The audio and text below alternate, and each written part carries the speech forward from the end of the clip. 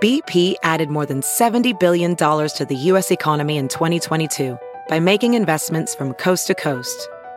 Investments like building charging hubs for fleets of electric buses in California and starting up new infrastructure in the Gulf of Mexico. It's and, not or. See what doing both means for energy nationwide at bp.com/investing in America. Hey, it's Kaylee Cuoco for Priceline. Ready to go to your happy place for a happy price? Well, why didn't you say so? Just download the Priceline app right now and save up to 60% on hotels. So whether it's Cousin Kevin's Kazoo Concert in Kansas City, go Kevin, or Becky's Bachelorette Bash in Bermuda, you never have to miss a trip ever again. So download the Priceline app today. Your savings are waiting. Go to your happy place for a happy price. Go to your happy price, Priceline. There's something magical about unboxing.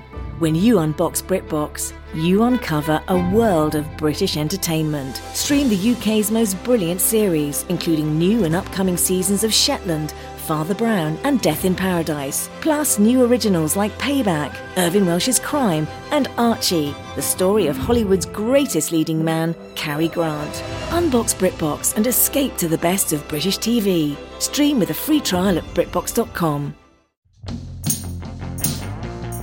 Well, she's got a lot of things on her mind to talk about now. She's taking care of her voice, so you know that she's not gonna shout now.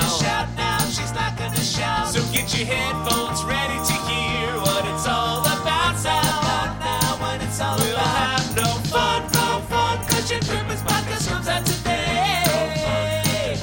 We'll have no fun, 'cause your Christmas podcast comes out today. Oh my God, you guys. You ever just in a fucking mood? I'm in a fucking mood. And I know you're hearing this on Wednesday, September 8th, but I'm recording this on Friday, September 3rd. The Friday before the holiday weekend.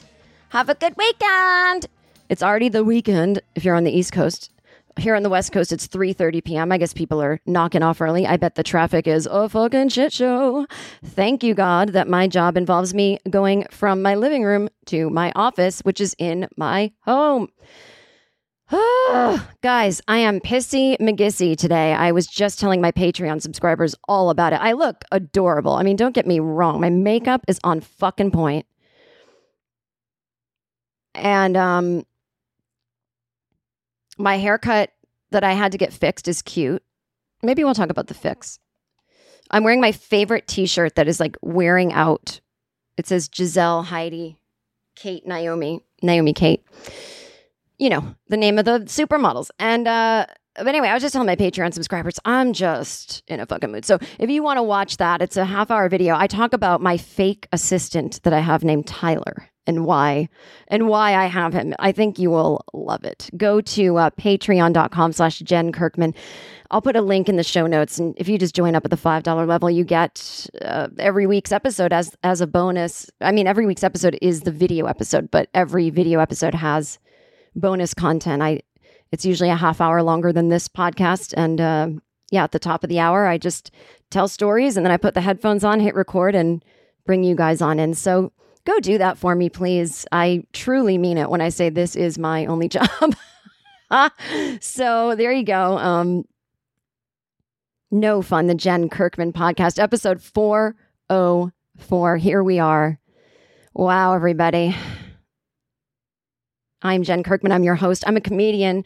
I do have 2 specials on Netflix. I'm going to die alone and I feel fine and just keep living. You may stream them anytime and enjoy them. I'm also the author of 2 books. The link for my comedy albums, my books will all be in the show notes. And the reason I mention it is if you're new to the podcast, this isn't edited like a book. No spell check. This isn't perfected like a comedy special where I've gone on the road for a year and said the same jokes over and over. Oh, this is me really talking off the top of my head, just being real, just being honest, you know, not necessarily laugh per minute, not going for punchlines here. If it's funny, that's great. But it's my favorite thing to do. I love doing this podcast. Now, in general, I'm lazy. And do I like working in general? God, no. But I love turning on the mic and just chatting. It is a solo podcast. I do not have guests. Every once in a while, there will be a special episode where there's a guest for a reason. I do have an episode coming up at the end of October where I'm interviewing my friends from the Deck the Hallmark podcast. They're three guys that watch every single Hallmark movie, not just the Christmas ones, and talk about it on their podcast. And they have a book coming out, and I love them. And I wanted to interview them about everything. So that will be... I think, ironically, the episode that comes out right before Halloween. So, but this is just a solo podcast where I talk to you about what's going on in my life, sometimes in the world, and always what's going on in my head. I'm part of the Misfit Toys Comedy Network, started by the great Jimmy Pardo and Matt Belknap of the Never Not Funny podcast, my good friends over there. So yeah, as you may have heard, the tickets went on sale for my shows in Brooklyn. Now, for the Patreon subscribers watching this, you're going, what? Don't forget, kids, I'm talking to people who are hearing this on Wednesday, September 8th, and that's the day the tickets go on sale. And there's going to be an ad at the top of the episode for the people getting it on their favorite podcast app. So you video people can ignore what I'm saying right now. But the tickets have gone on sale for Brooklyn. And I'm torn. You know, when I decided to do these 5 shows and make this album, it was... pre-Delta variant, but post-vaccine, you know, that sweet spot where I thought, well, fuck. You know, I do want to get on stage again as a headliner. I really only want to perform in Brooklyn, my favorite place. I'll probably be in Brooklyn in the winter for a job. And if I'm not, I'll at the very least be at my sister's house in Massachusetts. And I'll hop on into Brooklyn for these shows. But, you know, I didn't realize that Delta would be so contagious. I didn't realize there'd be breakthrough cases. I didn't realize as many people in this country would be anti-vax. So I don't know what's going to happen. You know, if the shows were today, I wouldn't want to do them, even though being vaccinated protects you against dying. I still wouldn't want to gather 100 people in a room. I'd probably make y'all wear masks because I don't want 100 people breathing at me. What if someone has it, even if they're vaccinated? So, you know, hopefully by December, I don't know. I don't know how different things will be. So there's a little bit of a damper on that announcement for me. And I certainly don't want to be like a Joe Rogan having super spreader events like he just did in Florida where he got COVID, which I won't be talking about that today. I already talked about it on my bonus half-hour Patreon audio-only episode. I'll put a link to the show notes if you want to hear it, but that was for my Patreon subscribers only. See, a lot of fun stuff's going on Patreon. But anyway, so I just feel a little bit, I got to promote the shit out of it because you got to promote. I got 5 shows to sell, you know, but I don't know. I can assure you that if it needs to be canceled for any reason or rescheduled, you know, you'll get a refund, you'll get your money back. But at the same time, if the shows don't sell out in advance, it's going to be a complete humiliation and panic for me, you know? So it's like, I don't know. I mean, every other comedian seems to be on the road. That doesn't make it right. But in other words, I don't see a giant backlash from the public where people are like, I can't believe you're doing this. You know, they'll probably say it to me though, because that seems to be my fan base. Anyway, what are we going to talk about? I'm working all Labor Day weekend. What about you guys?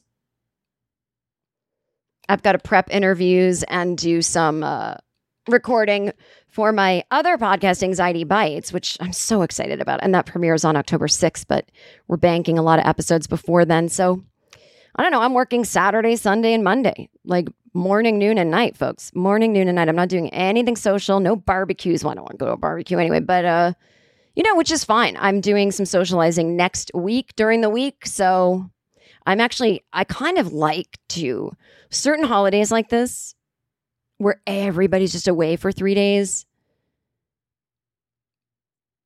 And I know that nobody's going to contact me and go, oh, you have a last minute audition. You have to learn 50 lines by tomorrow. Or, quick, I need a Zoom meeting about this script. Or, hey, do you want to do this or that? I don't have to do anything except the work that I have to do, but it's not going to get interrupted. And I kind of like that. I feel like I'm getting things done without the buzz of the world going on around me. Does that make sense? And some of my closest friends are away, either on a vacation or they have jobs that took them out of town. So not that I find friends asking me to socialize to be bothering me, but I don't have anyone bothering me, you know? And I kind of just get to have a lockdown extravaganza for myself. Now I'll go to my Pilates classes and stuff. I wear a mask in those classes in case anyone's wondering. We have to here in LA, but yeah, so it kind of feels like I'm hiding out. You know that feeling where it's like everyone's busy. So I get to make my own schedule, do my own work, wear pajamas all day. I can put something down and go back to it later, knowing that no one else will be needing my time. Nothing's going to come up work-wise last minute. It's kind of a good feeling. I kind of enjoy working on Labor Day when everyone's gone because I will never understand. I guess it's just sort of the way corporate America works. If everyone has the same vacation days, there's really not much you can do about it. But in terms of, so if you want to go away for 3 days without using your own vacation time, you got to go away Labor Day. That's when you have off. But the thought of going to an airport today or getting on the freeway right now or getting off of a plane on Monday or leaving a destination on Monday on the freeway, sounds awful. Just so many people doing the same thing. So I am grateful that I don't have to do that. Oh, you know what I just realized? I'm in a bad mood.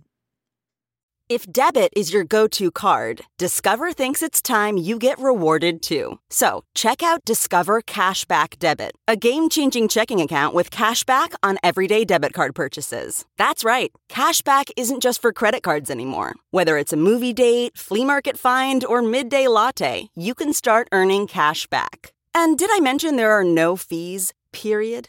Check out transaction eligibility and terms at discover.com/cashbackdebit. Discover Bank, member FDIC. But I got up today and just ran out of bed. I gotta be busy. I didn't want to be busy, but I was busy. I had to do some things. And I usually make myself do a gratitude list. I keep a notebook next to my bed. So I will look at it and go, you can't take, don't take your legs out from under the comforter yet. You write your gratitude list. And I can do it at night or in the morning. It's just 10 things I'm grateful for. And I'm grateful for the nitty gritty. You know, if a friend texts me out of the blue who I really care about, but I'd forgotten to write to or didn't think to write to, that could be on my gratitude list. It's not like I made $1 million this year and that was my goal, so I'm grateful. I didn't. I would certainly be grateful of that. But, I keep it real simple. And what I love about a gratitude list is it's a list of facts. So when you are in a moment of self-pity or feel overwhelmed or feel like nothing works out or you don't have a good life, a lot of people will instead choose to shame themselves by saying, oh, well, other people have it so much worse, Oh, look at those people in a war-torn country. Oh, look at those people in the hospital. Well, other people have it worse, so I guess I shouldn't complain. Excuse me. If those people in the war-torn country or in the hospital heard that you think that they're sitting around thinking, gee, I hope everyone's thinking of how I have it worse than them, that's not what they're thinking. They want you to have it good. And they want themselves to have it good. So somebody better enjoy something around here in honor of the people who really have it so bad that there's not much they can enjoy. What you think you're doing is giving yourself some perspective, right? No, I'm just going to give some perspective. It could be worse. I could be in the hospital. Yeah, but that's not, what does that emotion afford you? What's the reward for that emotion? Because it's still in the same vein. It still lives on the same street as shame. So in that moment, why don't you turn the semi beating yourself up and this weird notion that when you think of things in your life that are making you unhappy, that you immediately you're not even allowed to feel or process it. You immediately have to think of others and then forget how you feel. I mean, that is you learned that somewhere, whether from your depression era grandparents or parents or teachers or something. I don't know. But that is So that's the moment you go, it's almost like a little bit of gratitude was trying to peek through in that moment, right? Where it's like, well, at least I'm not in the hospital. Oh, wait a minute. Instead of making it about how you're not allowed to feel anything because other people have it worse, why don't you, sounds like gratitude's trying to creep in. Why don't you in that moment say, you know what? I do have some perspective that, not that it could be worse, but there are some things in my life that are pretty great. And even when I'm really upset about, I don't have any information about this job situation, or, I'm in a breakup, or my family hates me, or whatever it is. I gained weight, or whatever.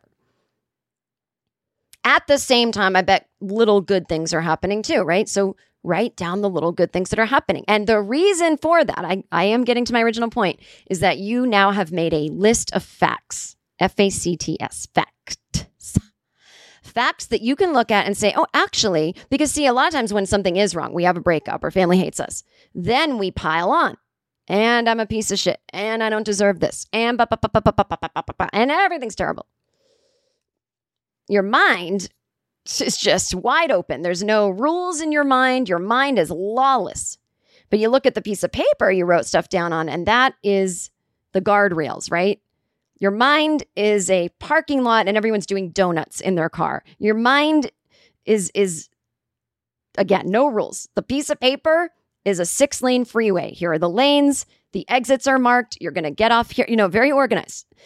The piece of paper that says, well, I have friends who love me. Oh, I really love my wallpaper. I have a healthy body and I go to ballet class every day, whatever it is. And you can look at these facts and go, see, it's not true, all these terrible things I tell myself. It is true that I'm having a hard time with my family hates me, my breakup, my whatever.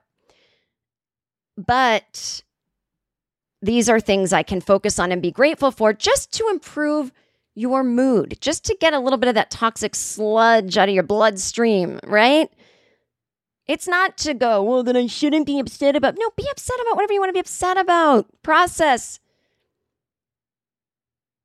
But I like to make a gratitude list, not because I'm supposed to feel anything about it. I don't feel gratitude when I'm writing one. I just write one. And then I have a whole notebook full of a list of facts, and almost functions as a diary because I don't write a diary. And I can go back and go, oh, that's what happened that day. Oh my God, look at January 10th. I was grateful for my phone call from my friend out of the blue. I would never have remembered that. And then you just kind of look and go, oh, this is kind of a cute life. So I don't know if that helps anybody. Did I help anybody? I really was saying that to myself because I really need to, after I stop recording, I need to get into my gratitude list and do a little meditation today because I am feeling so stressed, so resentful today. Oh, I'm in resentment at bad communicators. All right, well, let's get into some fun stuff. So,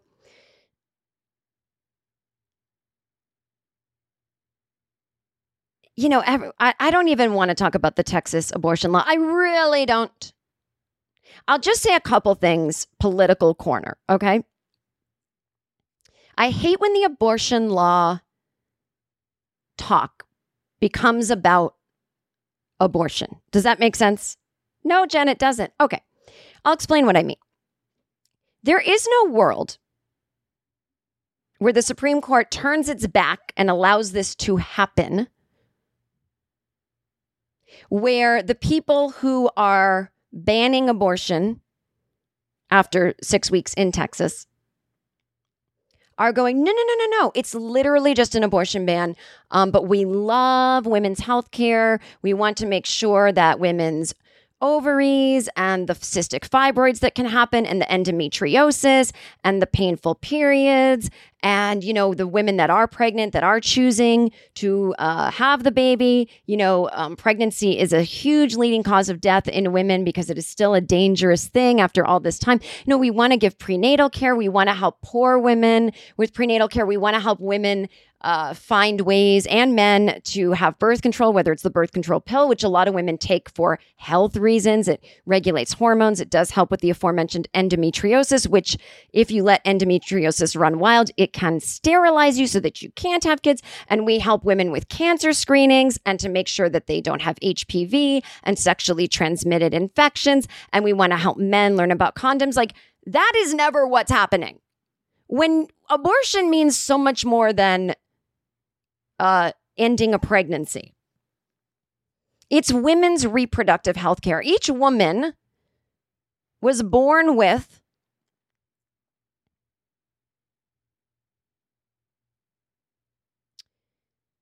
a reproductive system, whether we use it or not. I've got health issues that relate to my ovaries, my uterus, even though I've never made a baby in my uterus. I've never even been pregnant. But I got to deal with the equipment I was given. I've got health issues around it, that I have an amazing health insurance that it, luckily I've always been able to take care of these things. I've been able to catch precancer cells. I've been able to regulate my hormones with birth control. I've been able to get screenings of the fibroids that I have to make sure nothing crazy is happening. Now, that's all part of having a reproductive system. There are many places in America, such as your Planned Parenthoods and other places like it, that handle all of that. When places like this are threatened, it's women's health care that is getting destroyed. And so that is what makes me crazy, is even liberals who mean well get caught up in having a discussion about it being about abortion. It's about so much more. And obviously it's about money, class, and race. Rich white women will always be able to get an abortion and healthcare. So anyway, it's disheartening. But the thing that annoys me the most, well, not really the most, because what I'm about to say is stupid, but I get it. It's just like The Handmaid's Tale, which I get was a book before it was the series. But most people are posting memes on social media of The Handmaid's Tale. I don't want to see photos of Scientologist Elizabeth Moss, who is in a cult that currently abuses human rights. It is a human rights abuse business. I am not going after Scientology because they have some wacky ideas and the argument, well, all religions are crazy. That is not what I'm talking about. This is not a religion. They are tax exempt like a religion, but they are a business. And you cannot be part of it without putting your life savings in it. Go listen to Leah Remini's podcast, Fair Game. She'll explain the whole thing to you. Now, I don't want to see that freak and her freak cult that she's in. I don't want to watch Handmaid's Tale. I don't want to look at her. I don't care. I don't support it. So that annoys me, is everyone's passing around this meme being so concerned about Texas and the women in Texas, when it's like you're watching a show that this well-accepted Scientologist actress is on, and the actress herself is part of a fucking human rights abuse cult. What are you doing? Come on, everybody. Smarten up. Smarten up out there. That's my new TV show. You're like, it's like, you know how every comedian eventually you're like, are they becoming right-wing? That'll be the first step for me. I'll have a show called Smarten Up out there with Jen Kirkman, and everyone's on board at first. But then there's some episodes where it's and the kids today, and you're like, wait, where is this going? I hope that doesn't happen to me, but Smarten Up with Jen Kirkman does sound like it could go there. Do you know what I mean?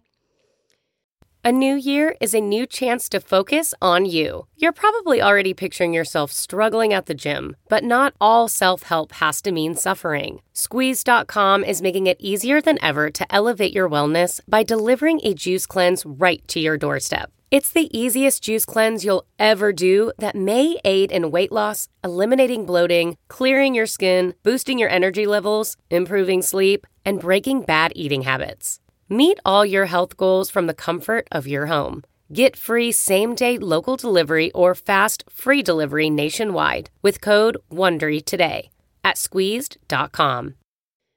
Speaking of which, I haven't spoken about this publicly, not that like people are asking me to, but I am so saddened and yet in a way not surprised what happened to my old friend, dear sweet Jimmy Dore.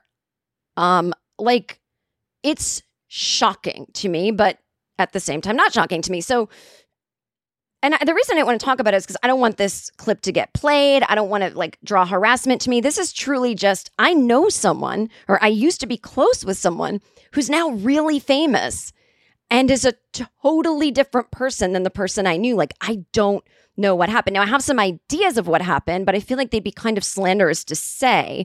That's why I haven't talked about it. So, but I will just say this, that Jimmy Dore, who is like ultra left wing to the point where it's horseshoe with the right wing, where it's like Russia was a hoax. You know, it's all that craziness.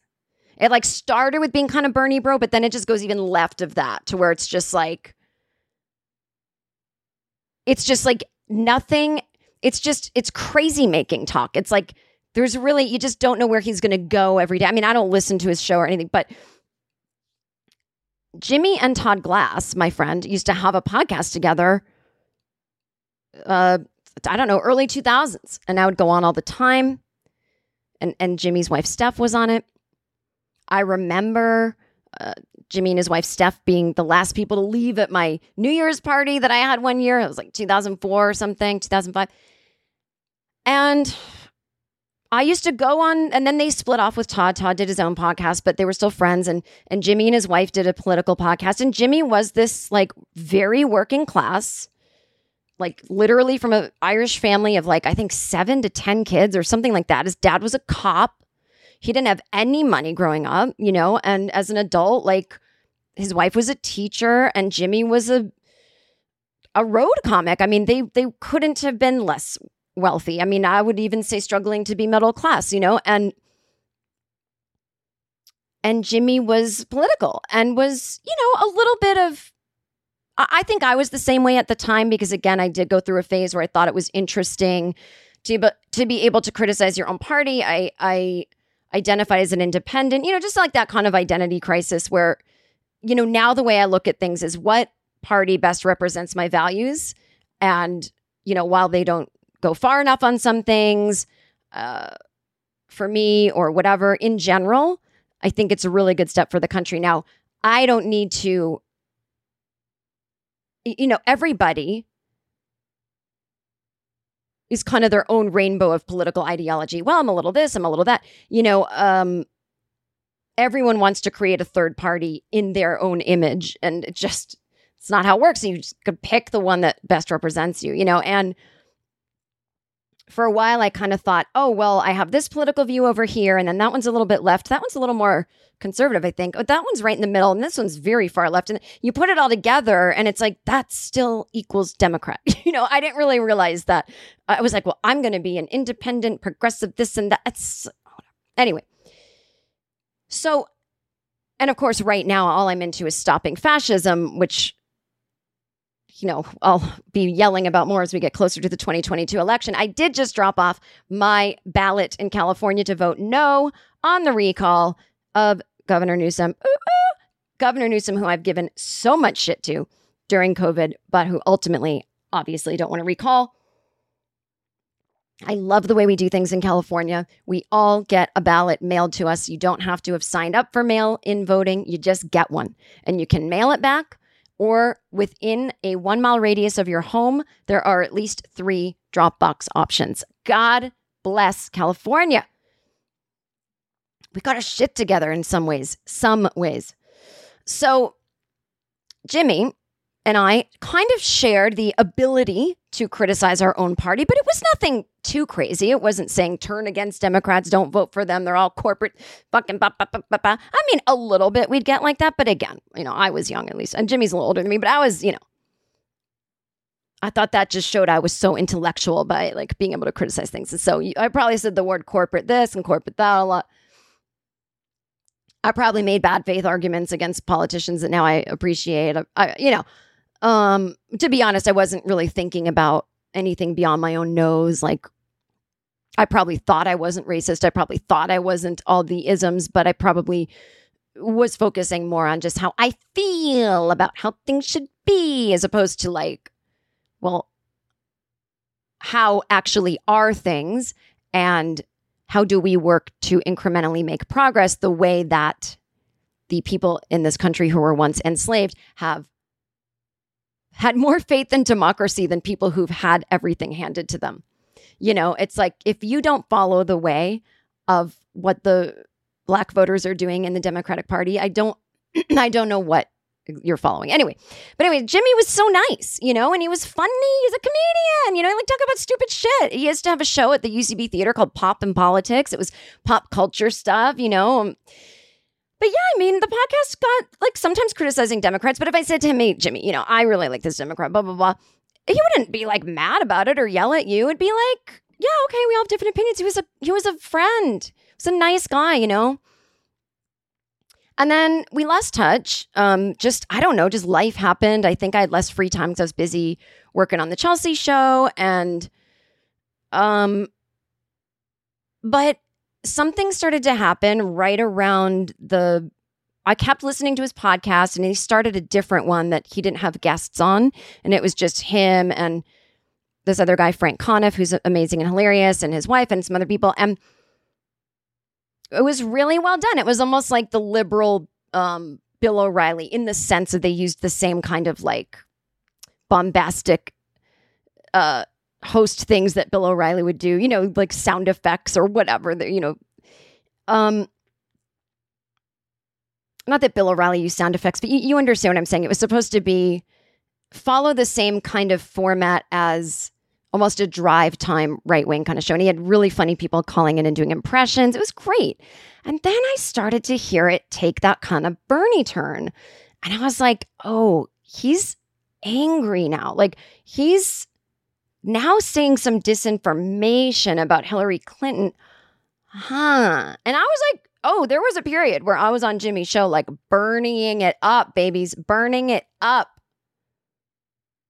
This is way before Bernie ran for president. This is like when he never had the thought. It's like 11 years ago. And so, but then I started hearing things and I was like, I don't think I want to listen to Jimmy's show anymore. So I stopped listening.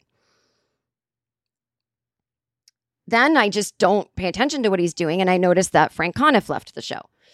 And then the 2016 election happens. And then some guys I know who are super burners, like something spun out of control. And suddenly I'm reading that Jimmy bought $1 million home in my neighborhood, multi-million-dollar home. And I'm like, Jimmy?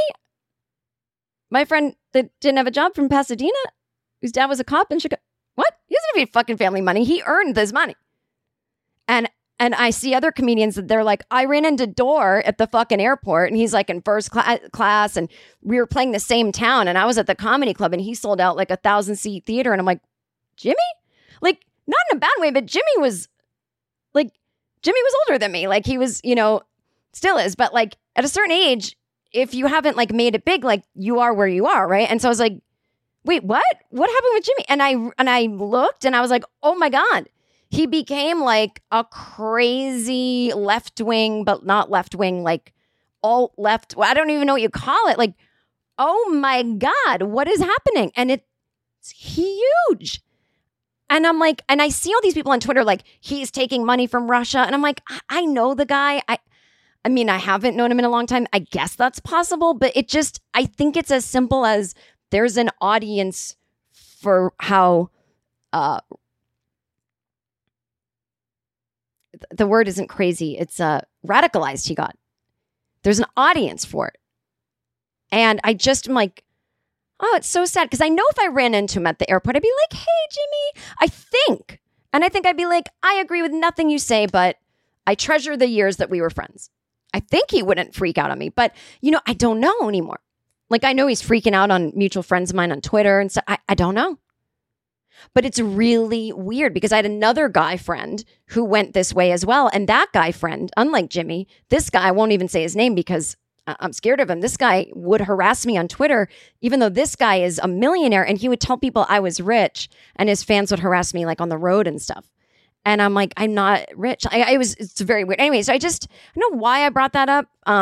It's just kind of on my mind where I'm like, that's just so weird to me. I really don't know what happened. I could go more into it where it's like, I think that, I think there was a lot of like entitlement in comedians where it's like, I didn't, quote, make it in the way that I wanted to, and I want a big audience, and I think he was having back problems, and like he smokes a lot of pot and whatever. I'm not saying that's like a drug problem or anything like that, but I'm just saying like, I just think there was just a lot of like pain and entitlement, and it just explodes into like, fuck it. Like I'm in this for me, It's always very strange to see the like extreme socialist left become millionaires off of it and stay millionaires. They're not giving the money away, they're buying houses in Studio City where I'm renting. If you're like, well, what do you mean? Why are you in that neighborhood? I'm renting in this neighborhood. So it's crazy. I literally don't know what my point was. Texas, Handmaid's Tale. I don't fucking know. I'm just worried, you guys. I'm just worried about the world. When I see fucking ding-dong comedians I used to know really influencing stuff, and the ones that are making sense aren't, I guess I'd include myself in that, but we're not influencing people, enough to... It scares the shit out of me. There's no guarantee democracy... it works, but there's no guarantee it stays, I would not be surprised if we're in the last year of democracy, and that when and if Republicans win in 2022, well, if they win, that is the end of democracy. And I wouldn't be surprised if it happens. I just think the disinformation is too far gone. And I wish there'd be a special committee or some kind of something where in schools, the way that we used to teach handwriting, that we teach how to spot disinformation, misinformation. I wish we could start it at kindergarten, and it would be as mandatory as history, math, science, English. I really do. I think it's out of control. And at a certain point, the people speaking out against it are just speaking out to other people who already know. It's going to be hard to change the minds of people already influenced by misinformation. We've got to get the minds that don't even know about it yet. And there's nothing systematically in place in this education system in the country to do that. And I don't see how we fix this without that. Because that shit grows faster and goes faster than the truth. You know that expression, that lies are spreading while the truth is just getting its shoes on, Anyway, I don't know. So, is this what was last week was depressing too? All right, I'll tell you a funny story. So I have a new assistant who doesn't exist. His name is Tyler. He's a Gen Z pansexual who is obsessed with Katharine Hepburn. That is his fashion icon. He doesn't have his own Instagram account. He hates social media. He only likes old movies. Tyler is my assistant. Tyler is completely made up. He does have an email address. Tyler, I created so that he could respond to DMs from men in my Instagram. And I talked about this on the opening Patreon. So you can watch that to get all the information about Tyler. But it reminded me of patreon.com/Jen Kirkman, link in the show notes. But it reminded me of years ago, I did used to have a fake assistant. I don't know how it started, but I started doing it when I worked at Chelsea Lately. I want to say my office mate, Brad Wallach, who was a writer on the show as well, came up with it first, or we did it together or something. But none of us had assistants, and we were starting to get kind of popular from being on the show. And so when we'd go on the road, people that worked at the hotel would recognize us. And I think we all went and did a gig together one time. And when we checked into the hotel, they were like, oh my God, we'll upgrade your room. We didn't know it was you guys from the show. And we're like, oh, okay. So I created an assistant named Jeanette, named after my deceased grandmother. And Jeanette had the email address like JK assistant, something. She have her own name in it. A lot of assistants have that. Like at the big agencies, these assistants, they come, they go, they don't get their own email address like Tony B at CAA. It's like assistant to blah, blah, blah agent is the email address. And then like they get to put their name in the who it's from field, but it's not, the email address is not their name. So I had one of those accounts for Jeanette, and she would email, I would book a room and, at whatever hotel I was staying at to do a road gig, and Jeanette would send the confirmation to, I don't know, someone that worked at the hotel. I think I would call and I would say, can I have the email address for the manager, like guest services or something? Oh, sure. Blah. So Jeanette would email and say, Jen Kirkman from Chelsea Lately. And, not even explaining, like just, oh, yes, Jen Kirkman from Chelsea Lately. I don't know what the fuck that is, but I'll pretend because it sounds like something. Well, they probably knew what Chelsea Lately was, even if they didn't know who I was. And Jen Kirkman from Chelsea Lately is coming to town to perform at the blah, blah, blah, blah. And she booked a room, and I know she would totally appreciate anything else you could offer her. That's all I would say. Jeanette would say, And they would write back, oh my God, we've upgraded Jen's room. We'll have a bottle of champagne. Everything always was like that. And it worked. Every single city I went, I got upgraded. They would bring me a bottle of wine or champagne, or they would comp my room service. It was fucking amazing. I suppose I could have asked myself, but there was something about the assistant and the way she just said, hey, anything, very mafia. Hey, look, anything you can do, she appreciates. She didn't say what she wanted. So it's all up to them, And it would be like, I'm sure she'll tweet about it, which I did.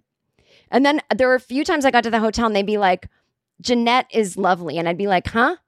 Oh, right. Yeah, she's great. She's great. Or they'd be like, Jeanette, let me give you a quick call. And I'd be like, fuck. There's no Jeanette. And if they do know who I am, they're going to recognize my, this is back when I had vocal troubles. I'm like, hello. Trying to be Jeanette. Hello. I'm just a younger version of Jen, but I also have a raspy voice.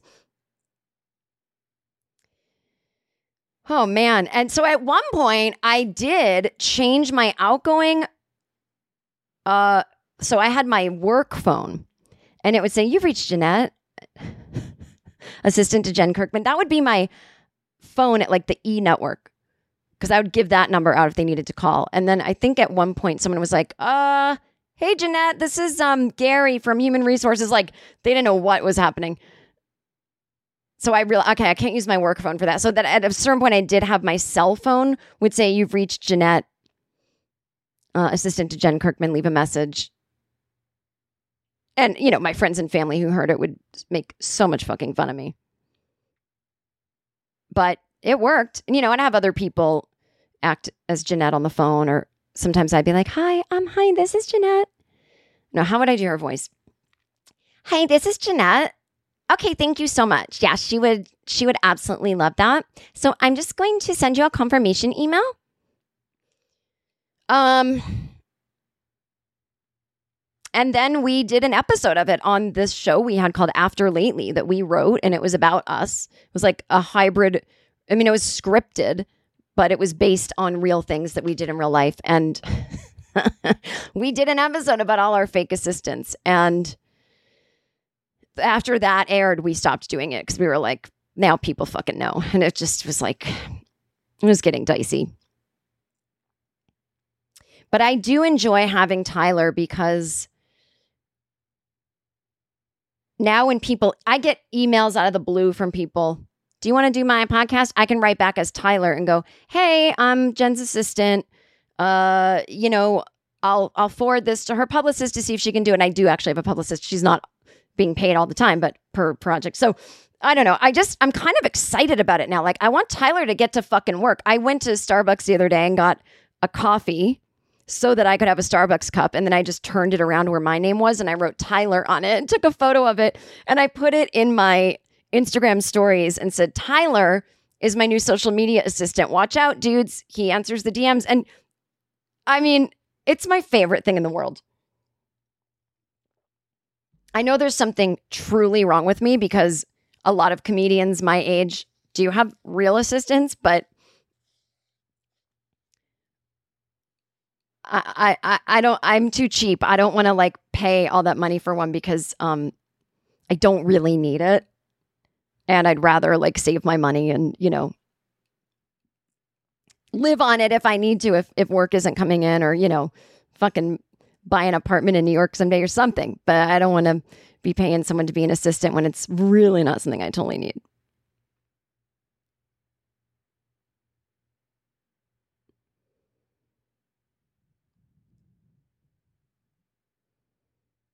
Anyway.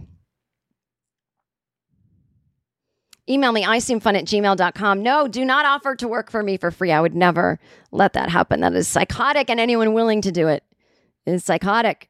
That's right. I called you psychotic person that was about to email me. I'll be your assistant. No. I do have people that help me with things as needed, of course.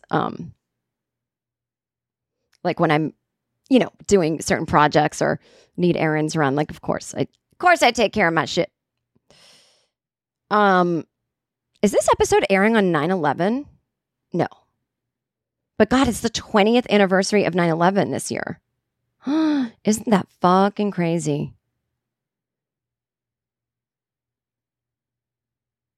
Oh no, this episode airs the 8th. So 9/11 will happen. We won't talk about it this week.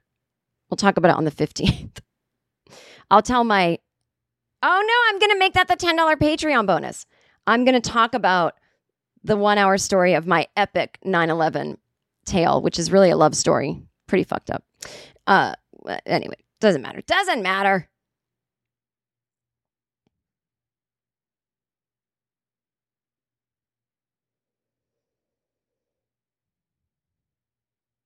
Anyway.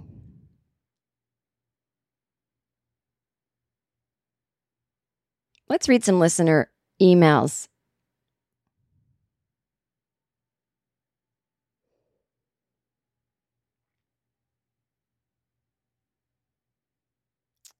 Jen. This is a guy who is pissed off. Jen, I'm a little conflicted about something, and when it comes to being conflicted about one's own rage, I figure you're a good person to talk to. I was diagnosed with ADHD as a high schooler and depression recently in my 30s.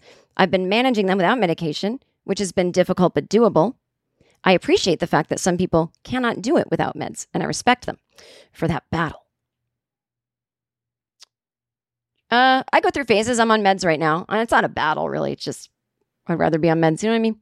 I have a problem with people who sanctimoniously weigh in on things by starting with, quote, as someone with, if it's not someone I know personally, in the end, I just leave it alone because it's not my business to ask them how they were diagnosed. But I often see those same people defending the idea of self-diagnosis.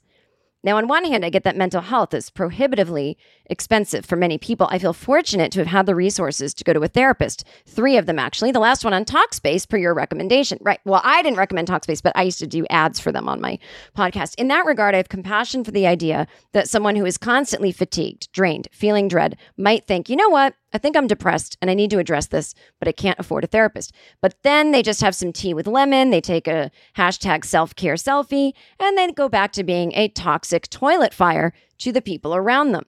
But they wave the flag of some kind of brave mental health crusader. I just want to ask them, do you think your, quote, depression and anxiety might just be from all the coffee on an empty stomach and the cocaine? Maybe the Adderall you do without a prescription. My doctor never told me to snort it when I was taking it. From reading your book and thinking about how you overcame your fear of flying, I think you might agree that it takes a lot more work than just showing up to therapy and getting on the right medication. I love that people now are more vocal about mental health and speaking about their inner turmoil in a frank and open way. That's also a big reason I'm a huge fan of your comedy and your podcast. It doesn't have to be some secret, sad thing, and maybe we can even laugh about it sometimes. But at the same time, it's so cringe to hear people say therapy is too expensive, but start their coke hangover stories with, as someone with anxiety. Twitter is an absolute cesspool of this kind of behavior, but it happens all too often in the not much better real world. And then on the other side of the coin, there's the school of Joe Rogan, who is just like, ADD isn't real. In my day, that was called being a kid. No, dipshit. It's a serotonin reuptake issue. I digress. The real problem is that it costs so much to address your mental health, but there is so much to be done besides therapy when it comes to self-compassion and working on ourselves that not many people do. Being diagnosed is a beginning and a truth to work from, not a flag to wave when you talk down to people. It's not a mental, quote, Mercury is in retrograde card. I don't know where I'm going with this. It just feels disingenuous coming from people I know who self-diagnosed, and it really bothers me. But maybe I'm being an asshole. I mean, I know I am, but is it unfair of me? Am I gatekeeping my poor mental health? Anyway, have an awesome day and a happy birthday. Your birthday is the day after mine.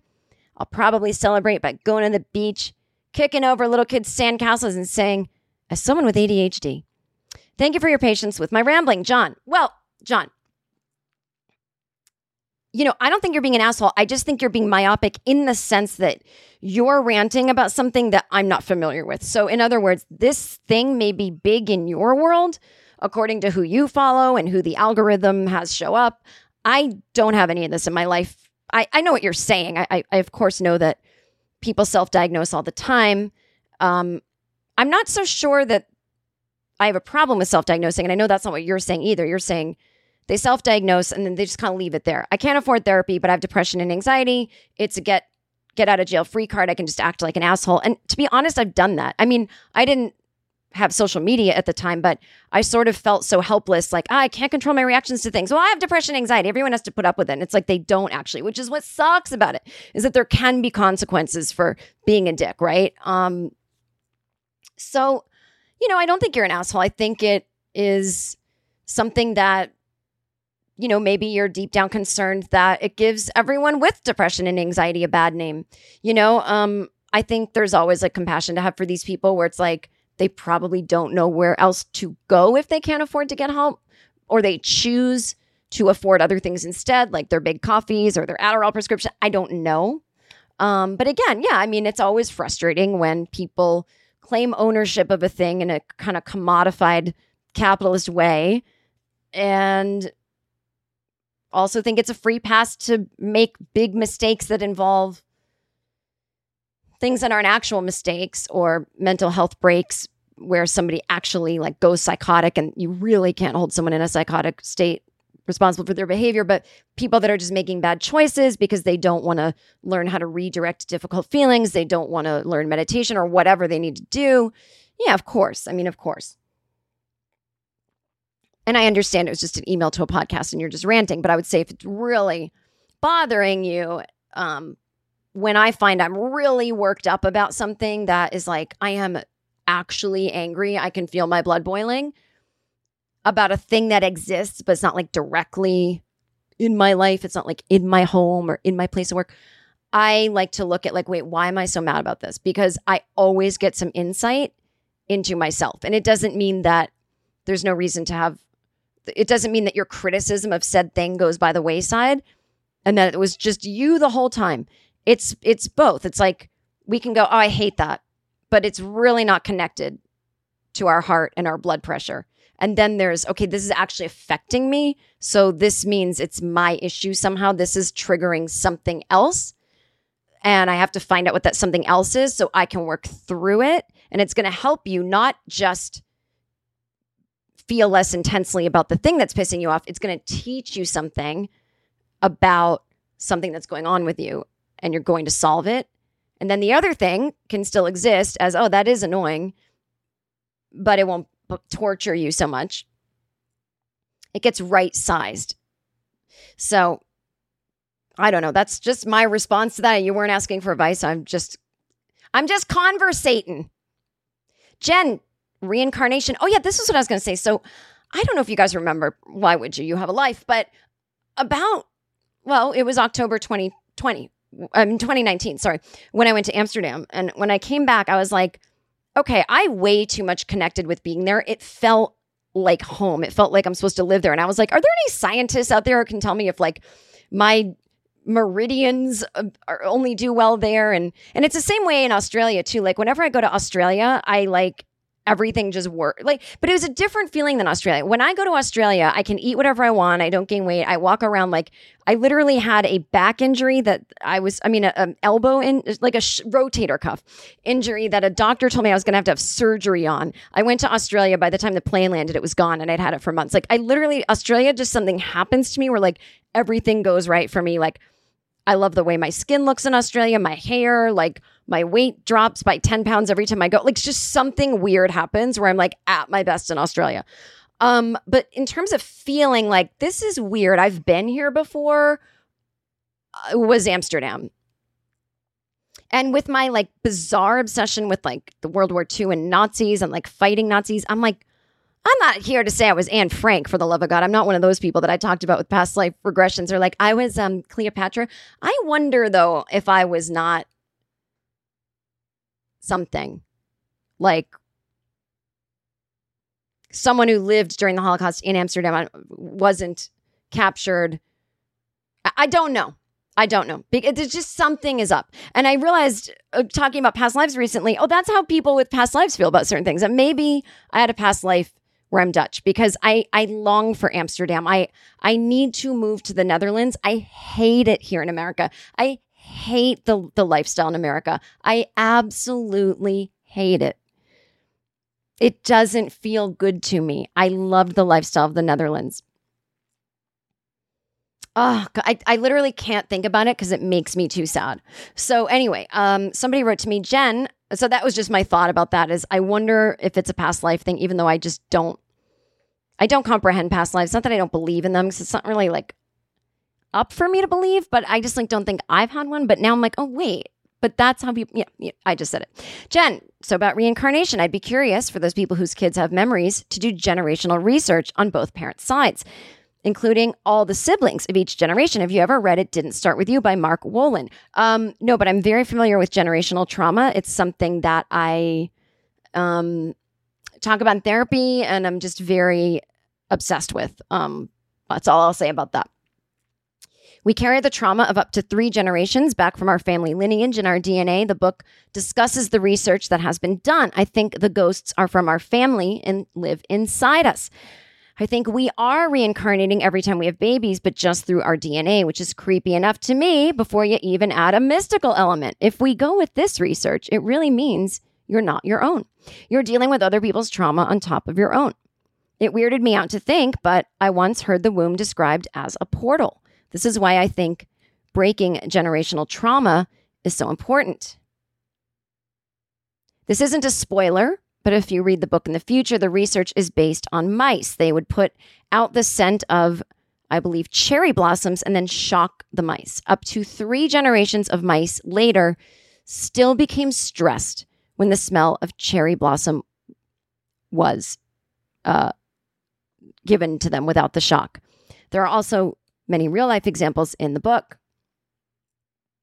One of the most memorable is a woman in therapy wanting to commit suicide by throwing herself into the incinerator at her work. It was finally linked to the fact that 2 generations earlier, her family was incinerated at Auschwitz, and her grandmother was the lone survivor of that atrocity. And once this link was discovered, the woman's desire to kill herself dissipated. She carried not only her grandmother's trauma, but the trauma of the entire generation that was incinerated. I personally think the ghosts are already inside, and maybe these children are remembering a real past life of a family member whose DNA is living in them. That's from Megan. I mean, I love the ghosts are coming from inside the house. That is just, to me, that makes a little more sense. You know, and I don't even know what I mean by that, but I can't articulate it. But in my head, I'm nodding, going, uh-huh, uh-huh, uh-huh.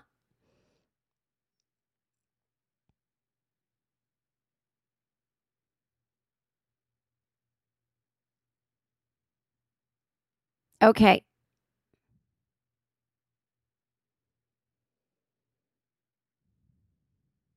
Jen, past lives. Just listen to your podcast birthday episode in which you discussed reincarnation. We have a family friend who was pregnant with twins when she miscarried. Years later, she had a son, and years after that, a second son. Years after that, the 2 sons are playing together, and the oldest says to the youngest, remember when mom was pregnant with us the first time and we were together? It changed her entire perception of life. Woo, that is cuckoo dooku. I've never had a firsthand experience of kids recalling past lives, but I have a 5-year-old and a 9-month-old, and my ears are open. Love the pod, love the comedy. Thanks for your work. Colin, I don't know. It might be too late for your 5-year-old. I think he or she would have already been having those past life memories, but keep your eyes on the 9-month-old. Oh my God, if I had a kid, they would be so destroyed by my craziness. When they start talking, I'd be like, so anything you remember? What was your other mom like? They'd be like, what? I'm like, your other mom, where you used to live? Where'd you come from? They'd be like, I don't know what you're saying. Like, what's your past life? I want to get on one of those reenactment shows. Come on. Just the mom screaming at her kid. She can't believe her kid didn't have a fucking past life. That's me.